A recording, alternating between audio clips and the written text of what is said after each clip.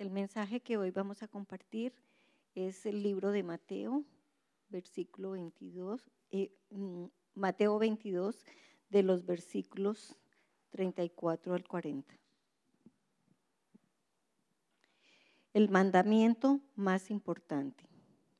Los fariseos se reunieron a oír a Jesús. Había hecho callar a los saduceos.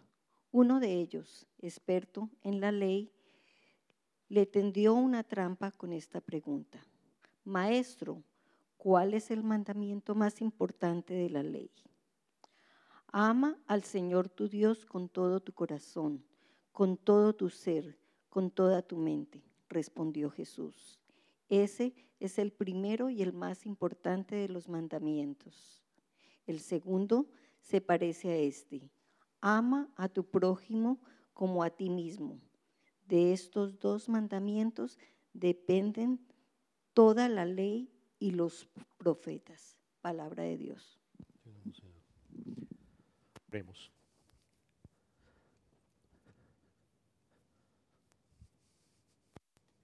Padre eterno, te damos gracias por tu palabra. Te damos gracias por lo que nos vas a enseñar en el día de hoy, Señor, y recordar en el día de hoy. Gracias por tu amor, porque ese amor es el que nos permite a nosotros amar a otros, Señor. Te pedimos que abras nuestros corazones para las enseñanzas del día de hoy, que podamos recibirlas con aceptación, con cariño, con alegría. Gracias, Señor, por estar con nosotros en este mensaje que queremos transmitir. Que sean mis palabras las que tú quieres que yo diga, Señor. Y todo lo que tú quieres que transmita sea lo que vamos a recibir en el día de hoy. Te pedimos todo esto, Señor, en tu poderoso nombre, Señor Jesucristo. Amén.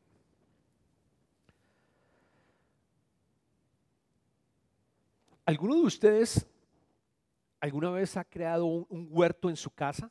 O sea, es decir, un huerto, quiero decir yo, ha sembrado hortalizas, ha sembrado algo en su casa, en el patio de su casa. Levantemos la mano quienes han hecho este experimento. Wow, wow. ¿Eso fue aquí en Houston, en Estados Unidos, o en Colombia? Algunos en Colombia, algunos en Estados Unidos y acá. Bueno, nosotros hace como, van a seguir la experiencia que les voy a mencionar. Hace como unos 4 años, Ani se le metió en la cabeza que teníamos que hacer un huerto, ¿no? Teníamos que construirlo, teníamos que buscar la manera de dónde llegaba el sol, cómo estaban los regaderos de agua para que pudiera llegar realmente a tener bastante fruto. Era bastante grande incluso el espacio. De hecho, contratamos a alguien para hacerlo porque yo no iba a poner a removerme todo esto. Contratamos a la persona que nos ayuda para poder hacerlo y creamos un huerto en la parte de atrás de la casa, en el patio. Y sembramos, ¿qué sembramos? Sembramos hortalizas, que recuerde auyama, que recuerde también varias, ¿qué otras teníamos por acá? Pero recuerdo que había también melón, teníamos también cebolla y en general bastante, todo lo que pudiéramos consumir para que de esa manera pudiéramos tener una comida sana en la casa. El objetivo era, vamos a ir orgánicos, ¿no? Vamos a comer algo orgánico, algo sano para que pudiéramos alimentarnos. Y el otro objetivo también era que la familia y los niños pudieran ver cómo crecían las plantas, cómo sacábamos el fruto, cómo lográbamos, ellos entendían cómo crecían los diferentes frutos que le habíamos sembrado. Todo funcionó muy bien, los primeros meses, excelente. Les cuento que fue algo muy rico, el sabor, y se lo recomiendo a todos. El sabor es diferente, ¿sí o no? Completamente diferente. El color de los tomates era un color rojo vivo, era algo definitivamente diferente a lo que normalmente veía yo en H-E-B o en cualquiera de otras tiendas. Era diferente. Pero con el tiempo empezaron a salir malezas, la cuidamos en un principio, pero después con el tiempo, digamos que las tareas que estábamos llevando a cabo con los niños, tener que llevarlos a las diferentes actividades, se nos empezó a complicar, empezó a aparecer más maleza y cada vez más maleza. Y tratamos de eliminarlas un fin de semana, pero al siguiente semana había mucho más. Al final esto era una jungla. No había fruto, no quedó absolutamente nada. Eran animales allá adentro. Había una cantidad de cosas que ni pudiera decirles qué era. Pero se degeneró y no obtuvimos fruto. De nuevo tocó contratar a alguien para que removiera eso y acabamos con el proyecto. No más huertos. ¿Por qué traigo este ejemplo? Estamos en la serie del fruto del Espíritu y yo creo que encaja perfectamente esta comparación que estoy haciendo al crear el huerto y ustedes que vivieron cada uno en sus casas lo que hicieron con lo que es el fruto del Espíritu. Si se dan cuenta, Ana y yo cuando estábamos haciendo el huerto no fuimos los que hicimos que esos tomates crecieran. No fuimos nosotros que logramos que la cebolla creciera. Lo que hicimos fue dejar el abono, garantizar que hubiese agua, garantizar que hubiese luz para que ese fruto surgiera. No hubo en nuestro poder humano el tratar, porque yo decía, oye, ¿no será que podemos tener un tomatico más grande? No hubo poder nuestro para lograr que ese tomate fuera más grande o que la cebolla fuera más larga. No, era el poder de la naturaleza que obtenían estos frutos. No hicimos nada a nuestro alcance para hacerlo. Es exactamente lo mismo que ocurre con el fruto del Espíritu. Y es lo que vamos a empezar a continuar durante las próximas semanas. En el día de hoy leímos, Martica leyó a nosotros sobre un comando que nos da Jesucristo en el Evangelio de Mateo y habla sobre el amor. Hoy vamos a hablar sobre el fruto del amor. Y para esto, yo quiero también comentarles que si se dan cuenta, las actividades que nosotros llevamos a cabo para sembrar, para colocarle el abono, son las mismas actividades de cierta manera, de manera espiritual, como los ejercicios espirituales, lo que acabamos de mirar nosotros en la anterior serie, en la serie de nutrir, que eran básicamente la práctica de la oración o la práctica del ayuno o la práctica de dar o la práctica de servir. Todas esas en realidad, si lo miramos con la semejanza que lo habíamos hecho, son las que nos permiten abonar nuestro espíritu para que el Espíritu Santo pueda llegar a producir. Hoy vamos a estar hablando sobre el amor como los mencionaba. Y quiero empezar diciendo que el amor que estamos hablando en este momento es un tipo de amor diferente al que nosotros normalmente conocemos. Si recuerdan, el amor tiene diferentes significados en hebreos, lo habíamos dicho en alguna de las prédicas que habíamos hecho. El amor que estamos hablando en este momento es el amor llamado ágape.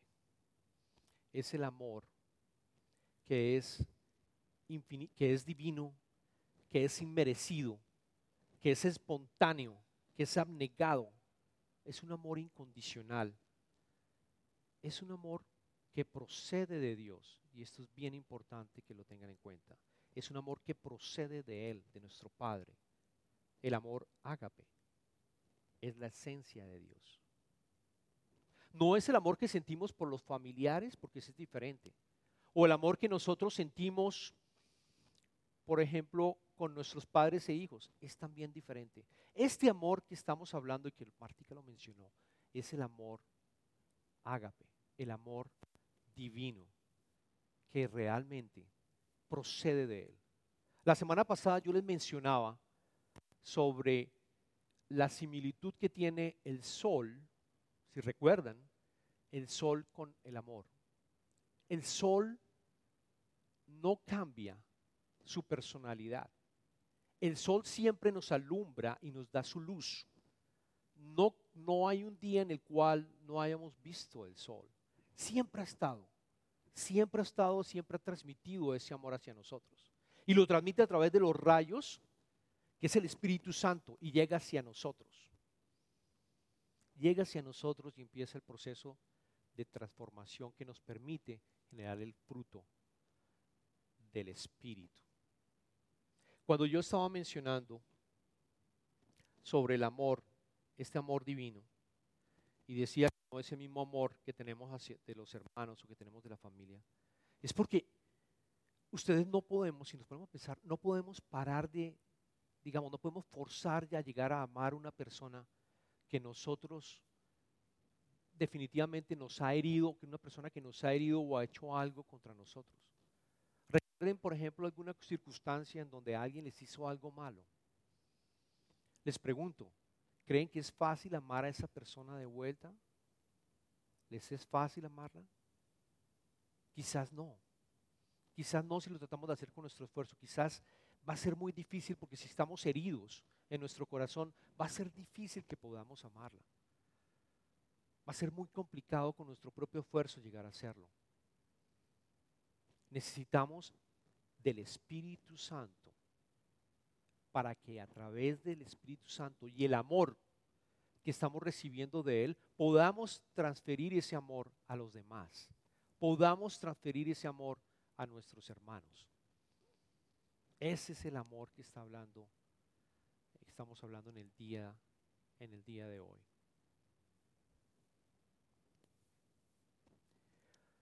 Y ustedes me dirán, pero bueno, Darío, yo no siento el amor de Dios. Es posible. Yo no siento ese amor de Él. Yo por alguna circunstancia que he tenido en mi vida, no siento ese amor. Estoy de mal genio con Dios. Me duele lo que me pasó, X, Y o Z, en mi vida. Me duele bastante y no puedo sentir ese amor. ¿Qué hago yo? Yo les diría que en ese momento lo que tenemos que hacer es orar, invocar el Espíritu Santo para que el amor de Dios se refleje en tu vida y lo puedas percibir, lo puedas sentir. A través de la oración puedes lograr empezar a sentir ese amor que tanto nos ama, que Dios tanto nos ama.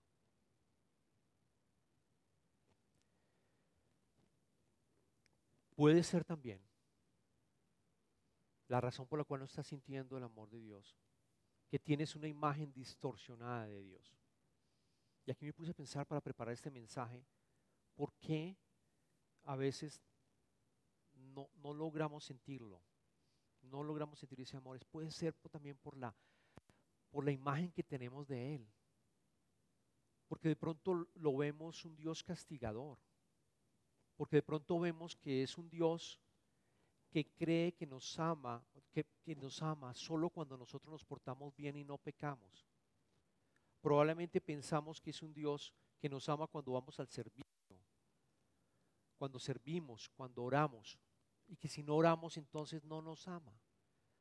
Tenemos una idea tergiversada de quién es Dios. Y es un error grandísimo, porque Dios nos ama inmensamente. Él está enamorado de cada uno de nosotros. Si nosotros miramos lo que hizo Dios al dar a su Hijo Jesucristo y venir a este mundo para redimirnos, para cambiarnos, para darnos una esperanza, para reconstruirnos, porque llegamos a ser nuevas personas con una nueva identidad y podemos tener todo este fruto que estamos hablando. Él nos ama inmensamente, inmensamente. No duden de eso. No duden de eso. El problema viene aquí desde pequeños, cuando nosotros estamos siendo criados. Yo estaba pensando y recuerdo que tenía que castigar a veces a Juana o a Carolina, mis hijas, o a Andrés. Y tenía que darles una palmada porque realmente tenía que hacerlo porque habían hecho algo relativamente mal. Era muy doloroso hacer esto, pegarles para que entendieran. Y desafortunadamente a veces nosotros pensamos que si nuestro papá nos pegaba es porque no nos quería, pero no era así. No era así. Al final uno le pegaba y salía uno casi que llorando. De lo doloroso que había sido hacer esto. De lo doloroso que había sido pegarle a ellos. amamos a nuestros hijos, queremos es corregirlos. La identidad está en ese amor todavía. Ese amor es puro, el que tenemos con nuestros hijos, hacia nuestros hijos. Es exactamente el mismo amor y mucho más que tiene Dios por nosotros. Luego, es importante que la imagen que tengan de Dios podamos corregirla a través del Espíritu Santo y a través de la oración. Me pasó a mí, la imagen que yo tenía de Dios cuando no caminaba con Él era realmente un Dios castigador. Cuando estaba en Colombia y cuando vine aquí a Estados Unidos, era un Dios lejano, un Dios que sentía que me quería si yo me portaba bien, me quería si iba a misa, me quería si yo hacía lo que tenía que hacer en oración, en dar. Pero no es así. No hay una sola. Y después me acuerdo cuando empecé a leer la Biblia, que quería encontrar un verso en la Biblia en donde dijera que Dios no me quería si no me portaba bien o si pecaba. Repito nuevamente, quería buscar en la Biblia un solo verso que me indicara que no me quería si no me había portado bien o si yo había pecado. Hermanos y hermanas, no hay ese verso en la Biblia. No existe ese verso en la Biblia. Dios es amor, lo dice Pablo también. Dios es amor, infinitamente amoroso. Y lo vemos también en Jesucristo cuando vino a la tierra.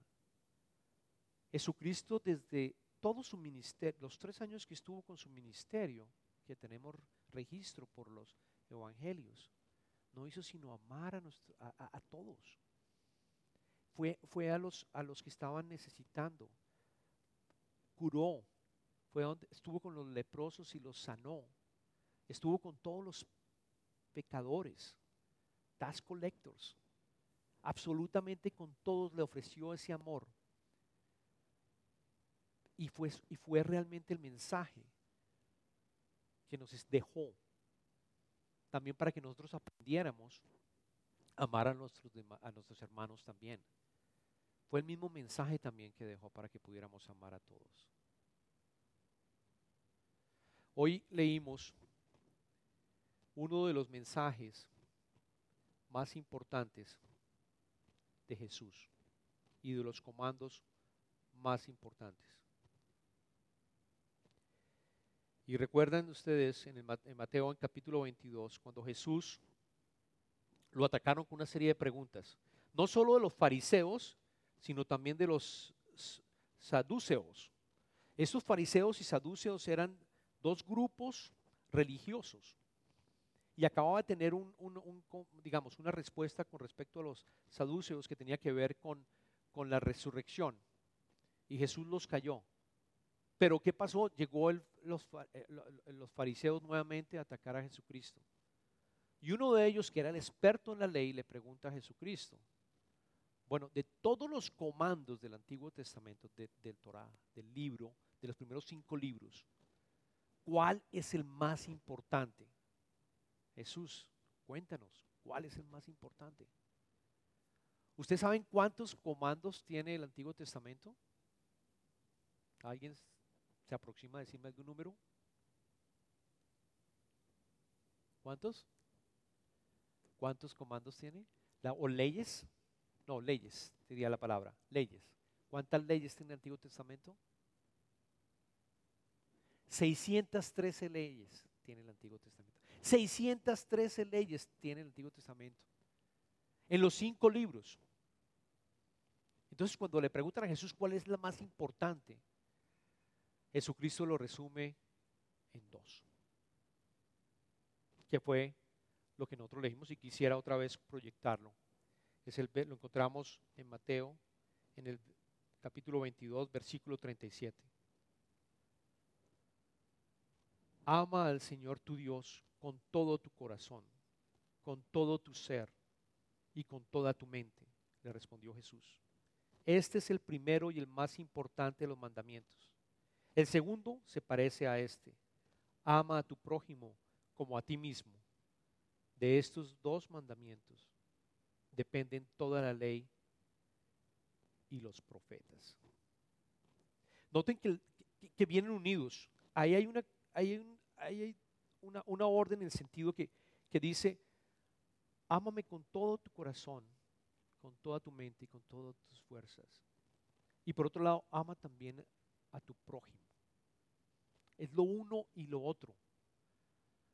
Aquí la invitación, hermanos, es que volvamos otra vez a recibir ese amor de Dios que nos permite a nosotros amarlo a Él y amar también a nuestros hermanos. Es la única forma que lo podemos hacer.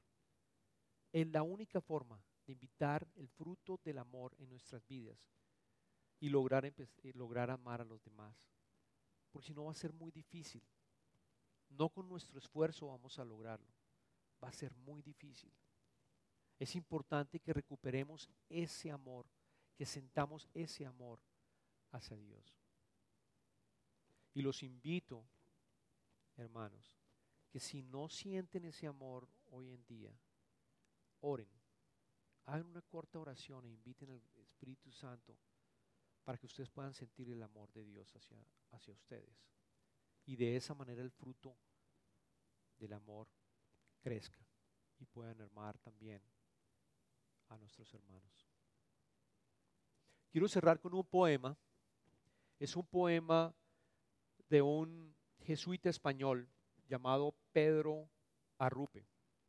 Él fue pastor, fue escritor y la verdad este poema en particular me tocó el corazón porque lo que dice es todo un sermón, la verdad. Yo creo que lo leamos y de esa manera meditemos y entendamos la importancia de volver a enamorarnos de Dios. Dice así: nada puede importar más que encontrar a Dios, es decir, enamorarse de Él, de una manera definitiva y absoluta. Aquello de lo que te enamoras atrapa tu imaginación y acaba por ir dejando su huella en todo. Será lo que decida que es, lo que te saca de la cama en la mañana. ¿Qué haces con tus atardeceres? ¿En qué empleas tus fines de semana? Lo que lees, lo que conoces, lo que rompe tu corazón y lo que te sobrecoge de alegría y gratitud. Enamórate, permanece en el amor. Todo será de otra manera. Pedro Arrupe.